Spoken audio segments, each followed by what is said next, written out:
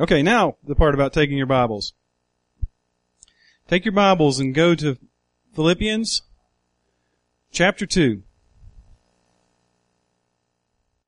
Thanks to Jason and Moon for helping us illuminate this book.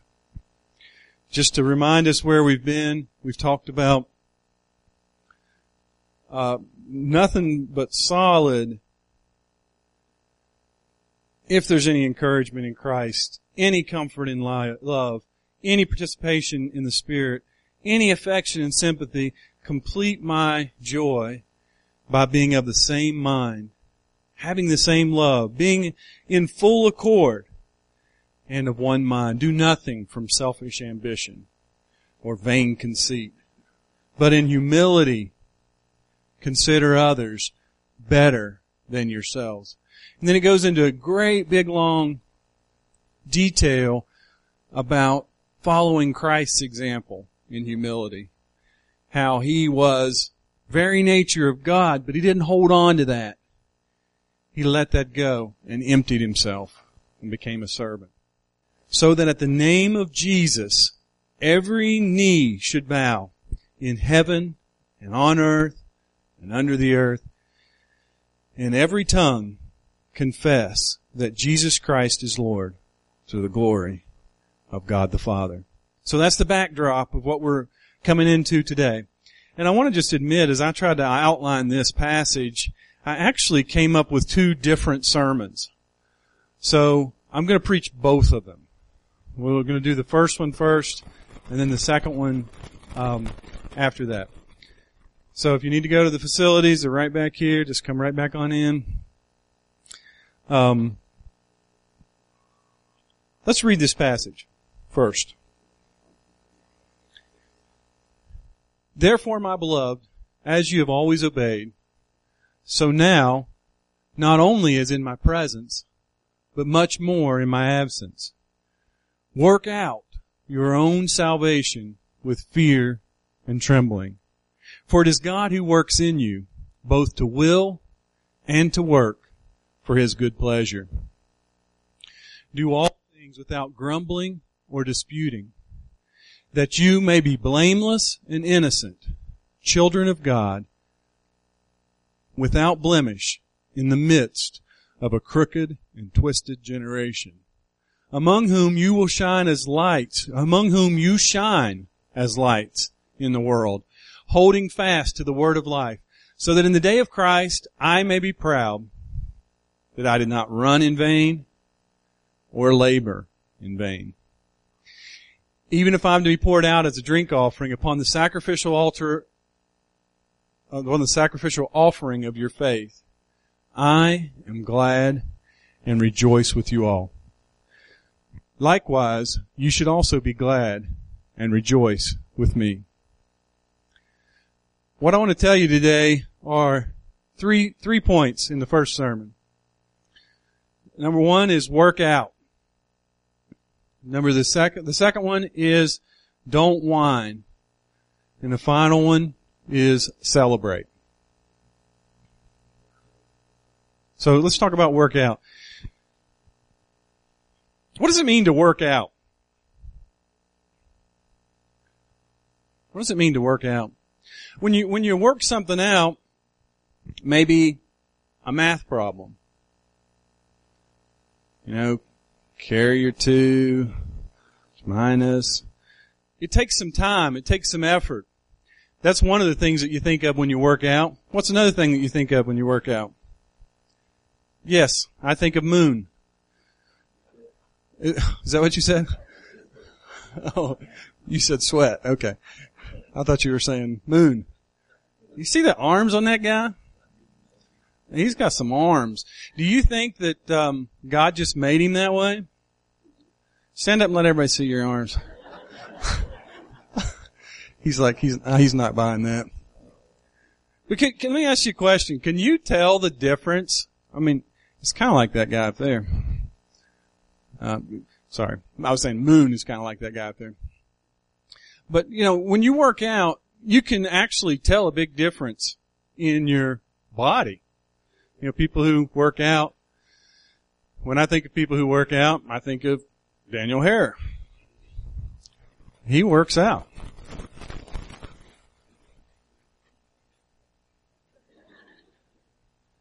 He's on this insane, what is it called? CrossFit. And that's if any man will deny himself, he'll come after, take up his cross and follow me, right? Is that what that's based on? These guys are crazy when they work out. They pick up rocks and throw them over their shoulder and just go, like, look at each other and go, "Ugh." You know, I think of these Marines, you know, you gotta have some kind of psychological thing going on to, like, be the one that wants to be there first on the beach of any conflict all over the world. These guys work out. They do nothing but think about how to figure out what to do in an emergency situation. They're working it out. At your own workplace, I'm sure you spent hours working out how you're going to arrange your tasks to be able to accomplish everything that you want to accomplish. If you're pursuing school, you can't just sit down and read a book and do all the lessons in one day. You've got to figure out, you've got to work out a plan for accomplishing your studies. Work out.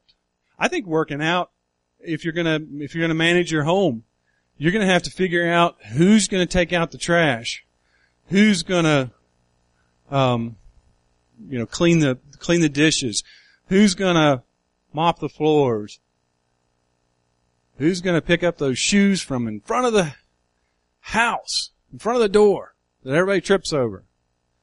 You have to work it out if you're gonna figure out how to train people to keep the shoes out from front of the door. It's a big accomplishment to work out. And sometimes, some people do better at work than others. Some people do better in the gym than other people. Some people do better in business. But it's all something that has to be worked out. It has to be figured out. You can't just want to have huge muscles, purchase a Y membership, and then never go. I've purchased a Y membership for many years. I don't have big muscles. Why is that? I haven't worked out at the Y. Let's look back in this passage and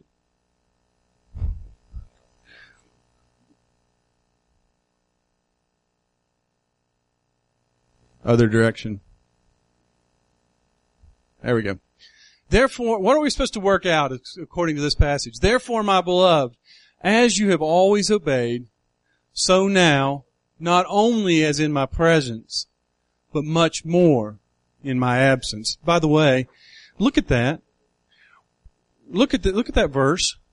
He's telling these people in Philippi that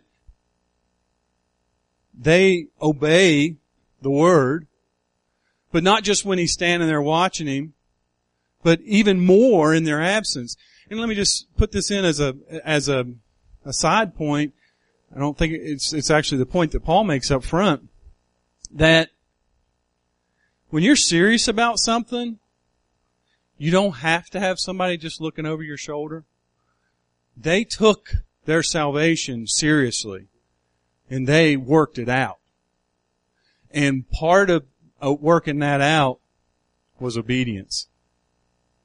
Those of us who are rearing children, in the process of rearing children, it's one thing to stand over top of your children and tell them what to do. An evidence of them really understanding or really working that out is when they're away from home, when they're at a friend's house, when they're faced with life's difficulties. How well have they worked that out? Paul's telling the Philippians that they have worked it out. But he says, what are we working out? I'm sorry. Work out your own salvation with fear and trembling. For it is God who works in you, both to will and to work for His good pleasure. I want us to just think about that in context. Work out your own salvation. Salvation is a gift that God gave you, you've got salvation, right? You're done.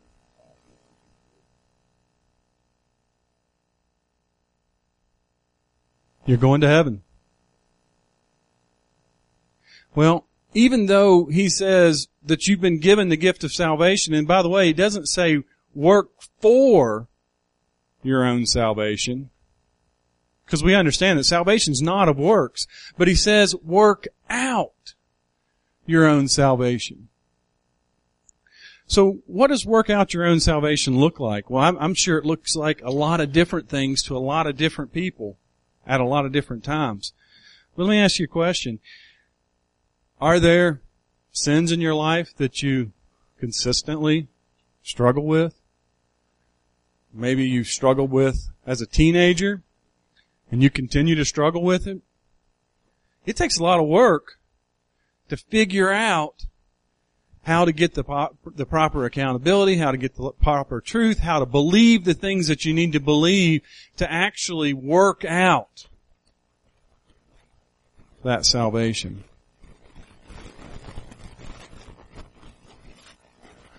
And that's what Paul's encouraging to do, is to work out your own salvation. And let me see the prepositional phrase here says with fear and trembling. And many of you guys will understand, especially in Appalachia, maybe all across this country, we had a generation of preachers that did nothing but give you what we would call hellfire, brimstone. And so what you're seeing now is kind of a cultural reaction to that. We react way away from that. Were they right? Were they wrong? Well, I'm sure some of it was right and some of it was wrong. But we've responded to that by saying, you know, we say dumb stuff actually sometimes. We'll say things like, you'll see the word fear in the Bible and we'll say, well, that doesn't really mean fear. It kind of means respect. And I think that's probably a pretty hard sell. Because in our overreaction maybe to this, the fire and brimstone stuff, we say, you know, we emphasize God is a God of love, God is a God of grace, and we've got to, you know, He's kind of like a really nice grandpa that kind of hands you mints at the door. You know, He's kind of, would fit in just fine here. And so we kind of react to that from the fire and brimstone way over here. And I think it kind of, It's something that we should be concerned about when we're reacting to things. But he said fear and trembling. So when he says fear and trembling, it's kind of a hard sell to just say that's just respect.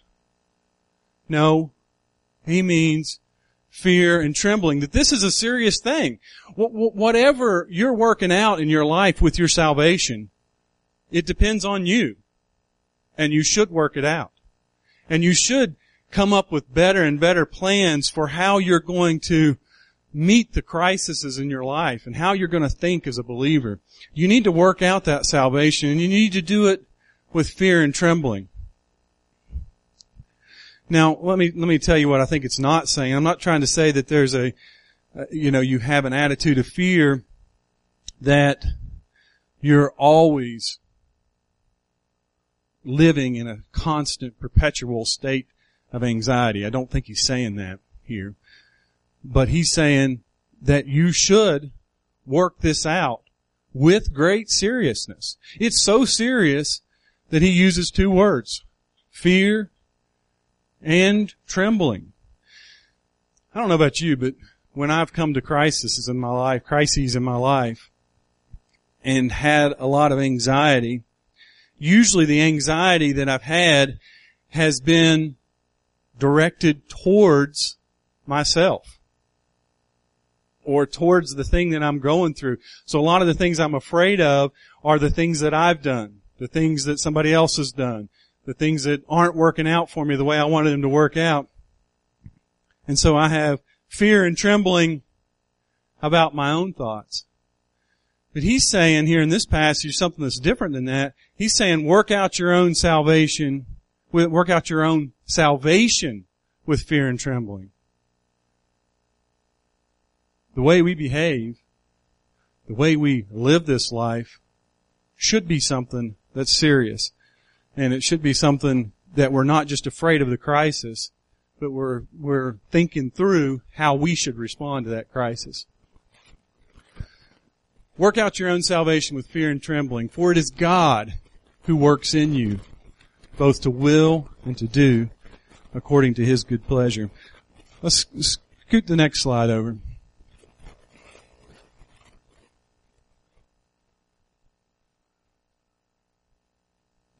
The second thing that he says in this passage is no whining at any time. No, he doesn't really say that in this passage. What does he say? He says, do all things without grumbling or disputing. Do all things without grumbling or disputing. Grumbling. Grumbling is one of those words. Let me see if I've got too many English people in here.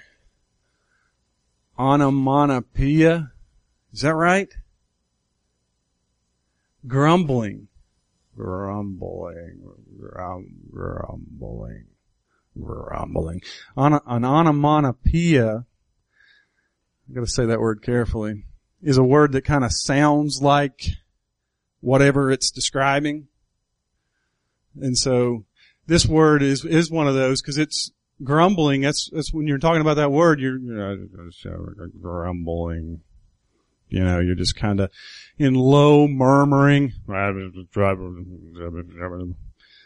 He's saying, do all things without grumbling or disputing.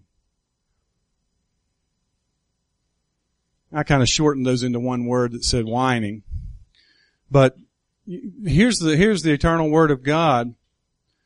That if you want to work out your own salvation, which is a part of being humble, one of the things that's going to characterize you is, one of the things that's not going to characterize you is grumbling or disputing. When you think about grumbling, you know, I would just ask you to look at your own heart. When somebody that's in authority over you at work, in home, in any a coach, you know, a school, when they say something that this is what we need to do, does your heart go,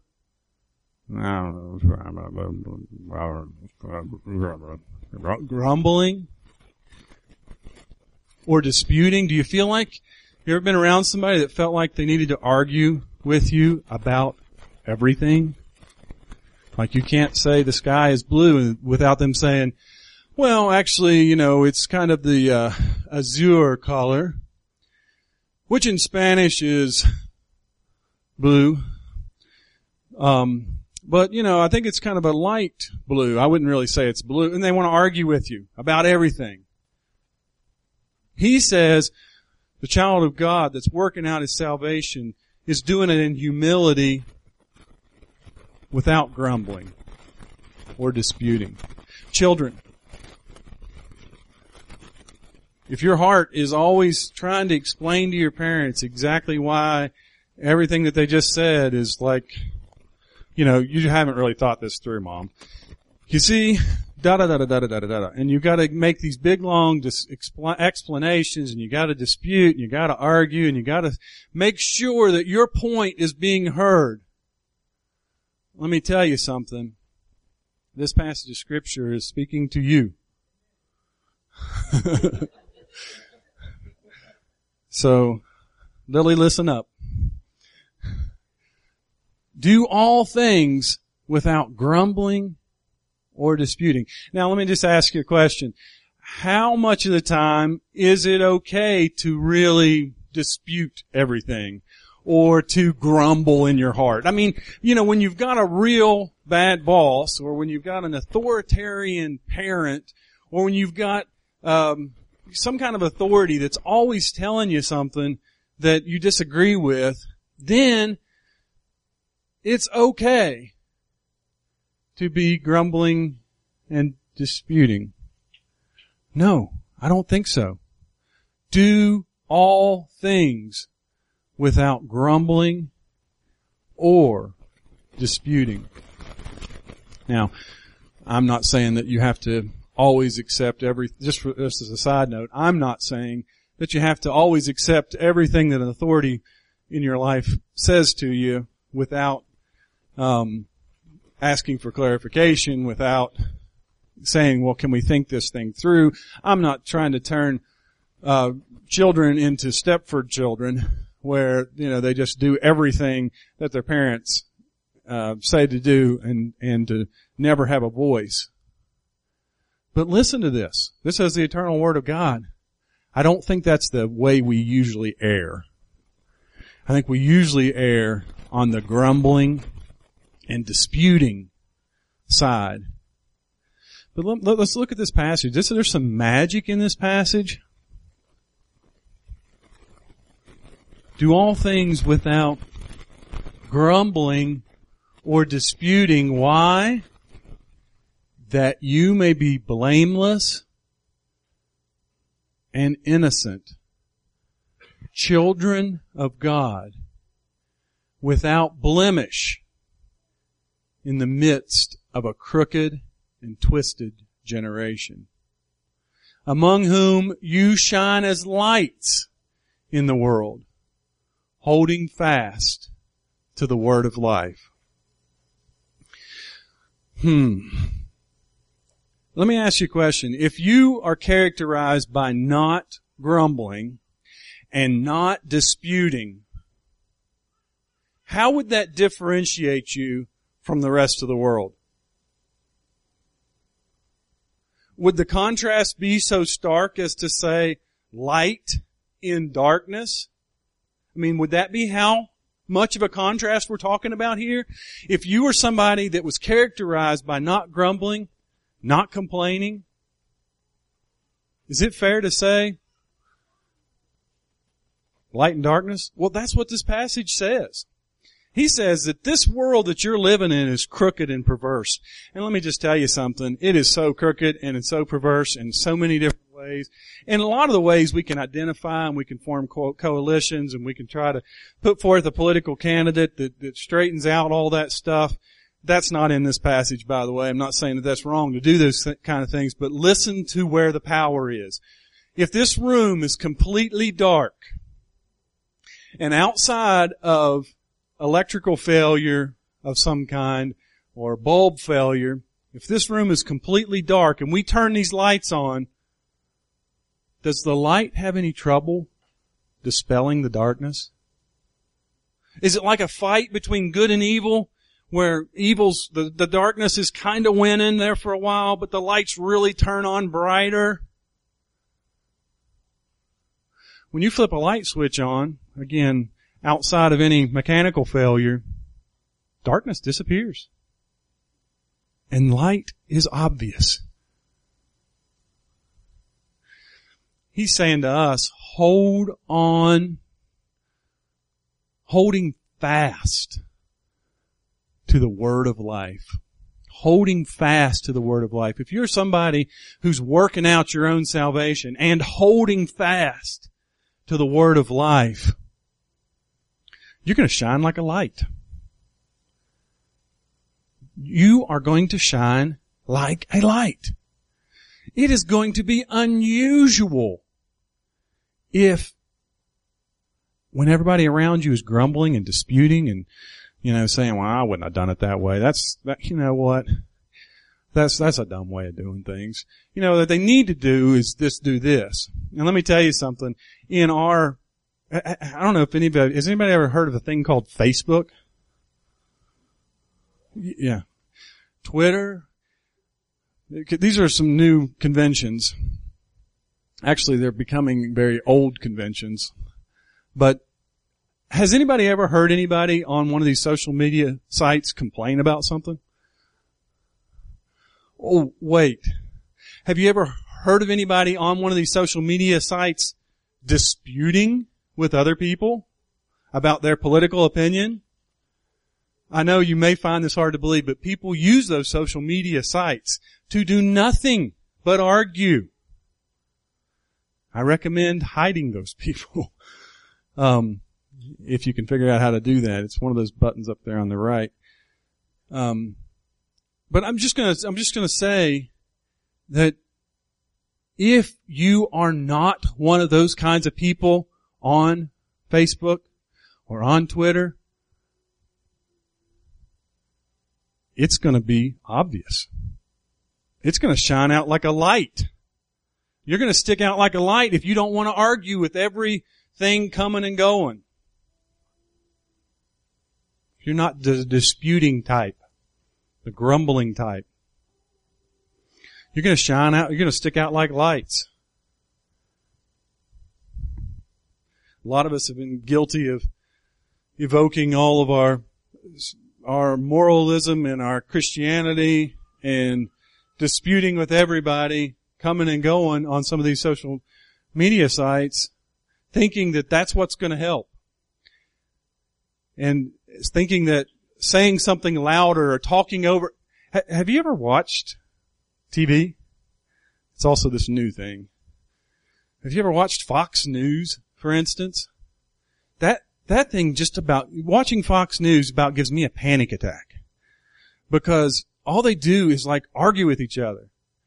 And I flipped it over to CNN, I think yesterday. We were trying to find out about this typhoon that's headed towards Hong Kong. So we were looking for this and turning on CNN, and they were yelling at each other. We flip it back over to Fox, and they were yelling at each other. They're just talking. They're just, well, that's silly. The president is a moron. I heard those words on Fox News. That's crazy. That we get into this kind of repartee of putting forth our ideas louder and louder and louder, thinking that that's going to somehow convince people. Let me tell you a powerful way of convincing people. Hold fast to the word of truth. Do all things without grumbling or disputing. Again, let me just say what I'm not saying, just for clarity's sake, not because I feel like I need to explain away the word of God, because it says what it says and it'll stand without my words. I'm not saying that you shouldn't try to have a well-reasoned argument with somebody. I'm not even saying that it's inappropriate to do that on Facebook. But the difference between having in your character just something where you're always arguing with people and you're always grumbling or complaining about whatever the state of affairs is, that's a problem. That's a problem. Do all things without grumbling or disputing.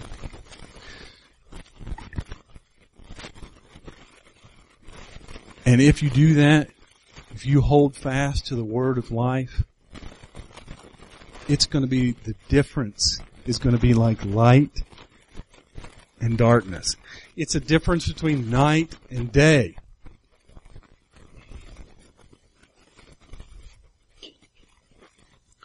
Paul says, if you are those kind of people in the day of Christ, I can be proud that I didn't labor. I didn't run in vain or labor in vain. Let me just tell you this real quickly. You children, when you grab a hold of the word of life, when you grab a hold of humility, when you grab a hold of working out your own salvation, it makes your parents proud. It makes them say, you know what? It was really hard, but I pushed through it, and I can be proud of that. Paul had labored among the Philippians, and I don't want to always bring this back to father and child. That's the way Paul described his relationship with different people at different times, and in this passage as well, we'll see him talk about Timothy and Epaphroditus as further examples down in this passage. But we can be talking about a father in the faith like Paul was to Timothy. When you get on that besetting sin and you get counsel from a wiser person and they explain to you how to think about this problem, how to think about the situation that you're in, how to work out your own salvation,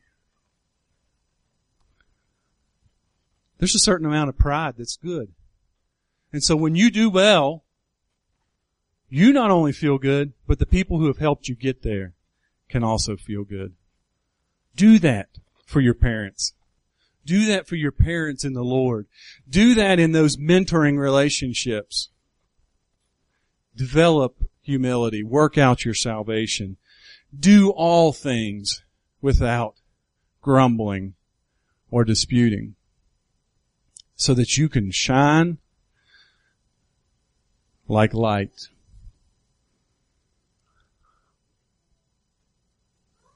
The third thing that he says in this passage is celebrate.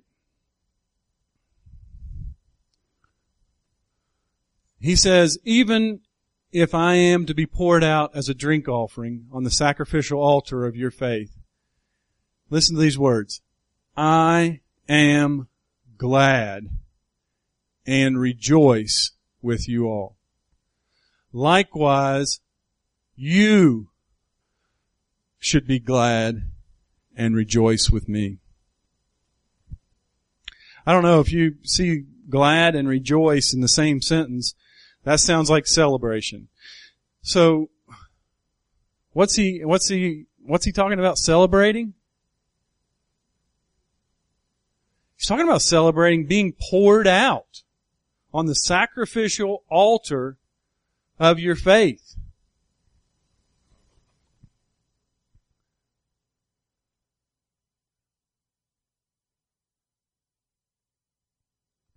Drink offerings were one of many kind of offering that happened in the Old Testament. You know, we're all familiar with the meat offerings, the animal offerings. And by the way, that was a lot of blood all the time. Why did God use that as an example? He really wanted to drive home how bad our sin is, how much that offends the heart of God, that animals, cute little animals, have to die for covering our sin. There's a lot of blood. But he also had grain offerings, bread, you know. A lot of what was in the Old Testament were grain offerings given to the Lord. And then finally a drink offering, where you would take expensive wine that you had carefully preserved. I'm not going to do this. Just for the record. But you'd take this sacrifice and literally pour it out in front of the Lord. Why would you take such an expensive thing and just pour it out? Why would you cook an expensive sacrifice and then not eat it? Some of the sacrifices were eaten, some of them weren't. But the drink offering here that Paul's talking about is just expensive, nice, beautiful wine that's dumped out. He brings that picture that was in Hebrews' minds very, very, very solidly in their minds. He brings that over to the New Testament and says that my life might be poured out as a sacrificial offering. A drink offering. Literally, without being too graphic, his blood, his life was going to be poured out. If you think about Paul, I mean, this guy went to the best schools. He wrote most of our New Testament. He was a man that was devoted to God. You'd think, if I was God, I'd think, I want to keep him alive as long as I can. I want to keep my most important ball player as protected as I can. Well, that may be a good strategy in football, but God's strategy is often that his most precious, most humble, most beautiful person is poured out on the sacrificial altar of your faith.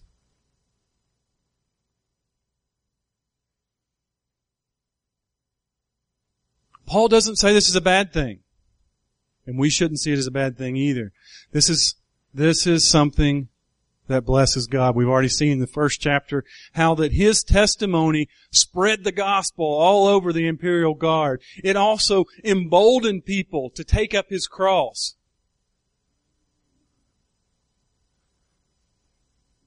He is dying for the sake of the altar, for the sake of the gospel. And he's rejoicing for it.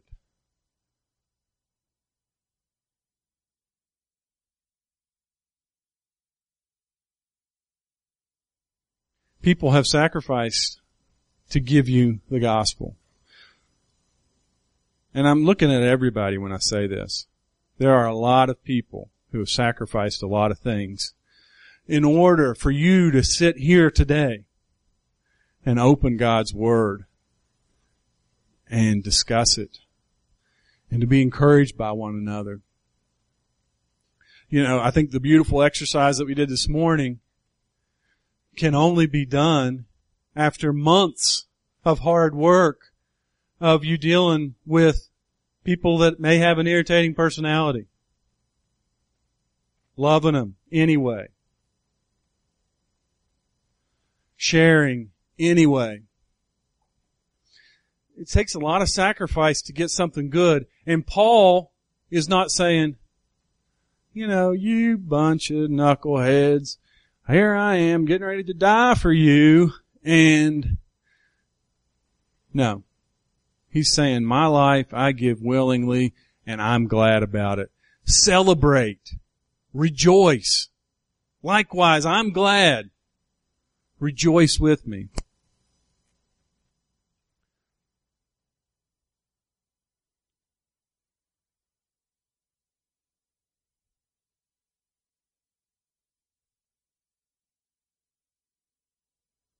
Even if I'm to be poured out as a drink offering upon the sacrificial altar, offering of your faith, I am glad and rejoice with you all. Likewise, you also should be glad and rejoice with me. You know, when difficulty comes into your life and people get a chance to see the true you, celebrate that. It's the only way sometimes that you can see the purpose behind suffering, is if you can see how it impacts other people. And let me tell you something, Paul's sacrifice was not without impact. It was a huge impact.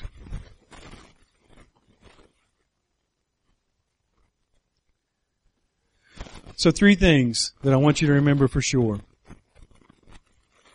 Work out. Don't whine. And celebrate. Now for sermon number 2. That was sermon number 1. Now sermon number 2, as I look back down through this passage, you guys think I'm kidding, don't you?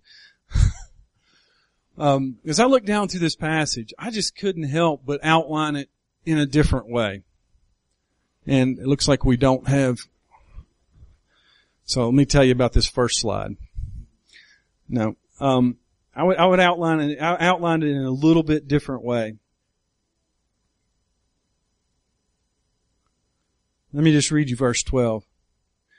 Therefore, my beloved, as you have always obeyed, so now, not only in my presence, but much more in my absence, work out your own salvation with fear and trembling. This next part, emphasis mine, for it is God who works in you, both to will and to work for His good pleasure. You know, the Bible clearly is saying work out your own salvation, but you know what else He's also clearly saying? It's God. You should work, and you should try to figure it out, but understand, at the end of the day, it is God that works in you, both to will and to act. Let me just tell you something, your best isn't good enough. You can never be completely rid of grumbling and complaining. You can never work out your salvation to perfection. It's not going to happen. God takes you and makes something really special out of it. I don't know about you guys, but, I mourn over the mistakes that I've made in my life, the mistakes that I continue to make. And sometimes I just get all up in my head about how terrible of a person I am and how I haven't done this right and haven't done that right. And about that time, there's always somebody right there ready to tell you the same thing about how you haven't done something right or you haven't, haven't got it together. And you're like, I was just thinking about that. I think you're right.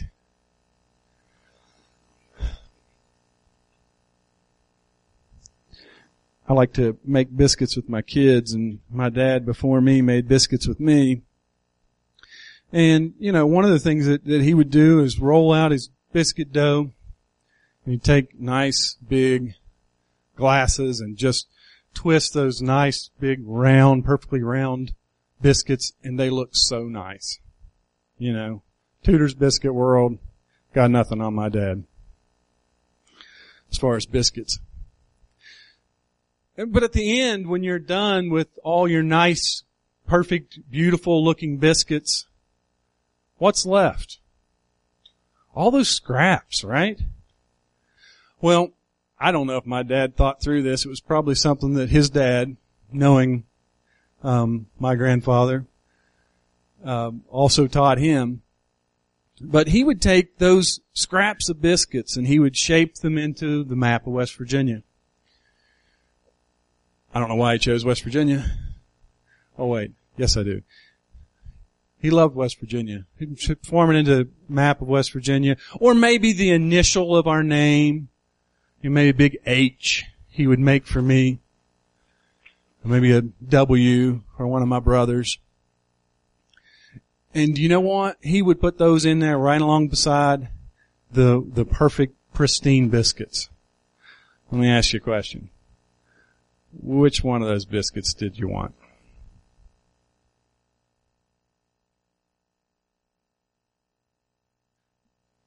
I wanted the map of West Virginia or the one with initial. It was special to me. God does that in your life. God takes the mistakes that you've made. God takes the failures that you've had and He forms them into a beautiful map of West Virginia. Okay, well maybe not. Maybe my patriotism is going a little too far. There's a line there somewhere where that stuff's healthy and it gets unhealthy. No, but God's taken those things into your life, and sometimes the biggest pain that you've had in your life might be the biggest chance for the gospel to be advanced. It was true here. And so even if you're poured out like a drink offering, celebrate, be glad, and rejoice, and have other people rejoice with you. It's God that works in you, both to will and to work for His good pleasure. So, in conclusion, short message, second message is a little bit shorter. In conclusion, work out. Figure it out. Try to do better. Try to think about your life and your salvation. Try to make it even more real. Try to die to yourself. Try to get a hold of that thing. Work out your own salvation and be serious about it. Secondly, don't whine. Do all things without grumbling and disputing, that you may be children of God, that you may be without fault, blameless, without blemish. Hold fast to the word of life, so that in the day of Christ, hold fast, in the midst of a crooked and twisted generation among whom you shine as lights in the world, holding fast to the word of Christ, so that in the day of Christ I may be proud that I didn't run in vain or labor in vain. So, work out, don't whine, and be sure to celebrate. Rejoice with people who have impacted your life. tell people, I'm going to tell you something, there's nothing more encouraging than to tell somebody how the pain and suffering that's happened in their life has actually served to advance the gospel. Celebrate that together.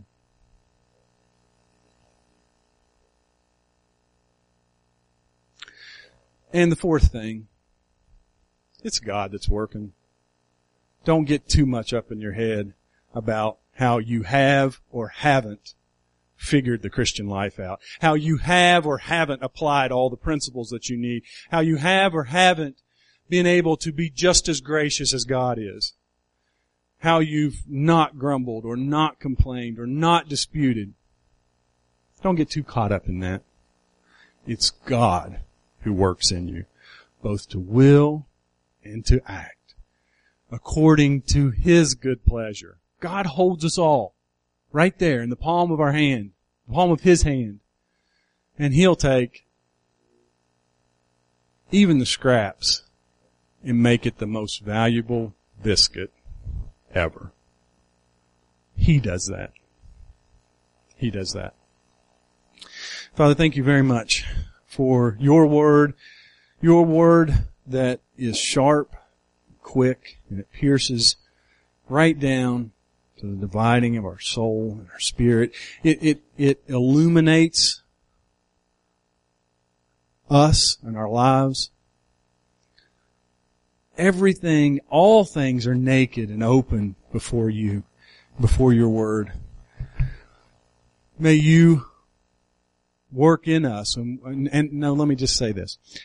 I know that you are working in us the humility from chapter 2 in the book of Philippians. Thank you. Thank you that we're able to muddle through that and that you turn things out for a good thing. May we celebrate you together today because of that. Thank you, God.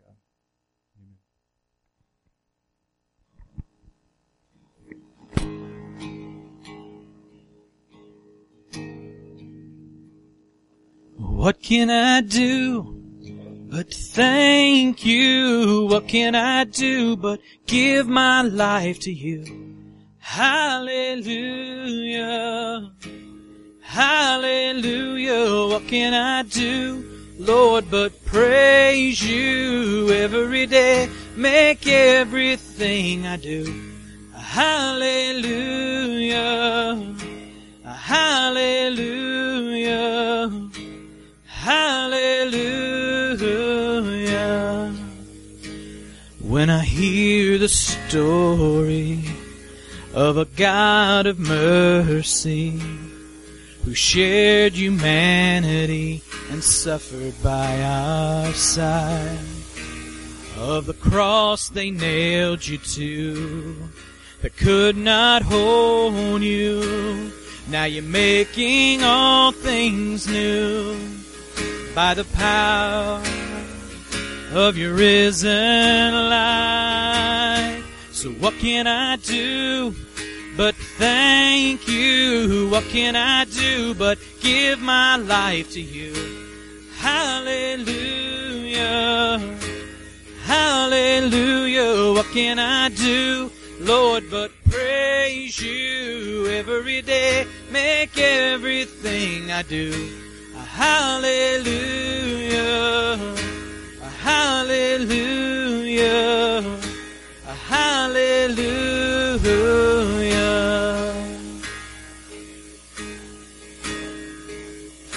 Oh, hallelujah. God, we know that as we live in obedience to you, as we seek to work out what you have worked into us, God, there's no room for grumbling or disputing because we are just poor, helpless beggars receiving everything that we have from your hand. So help us to turn that around, God. Help us to breathe in your grace, breathe out your praise, which again chokes out the grumbling and complaining. Help us to work out, God. Help us not to whine, and help us to celebrate who you are and what you've done in our lives, knowing that it is you who is at work. And God, we know back from chapter 1 that what you have started, you will perfect. And you have started a good work. Help us, God, to work it out. Help us to make everything we do a hallelujah to you. And as we do that, we will shine as lights in a darkened world. Now, God, as we enjoy this time of fellowship and food together, may your blessing be upon it. May your praise be on our lips. And may your glory be revealed through us, God. We love you because you loved us first. And we praise you for that in Jesus' name. Amen. You guys have a great day.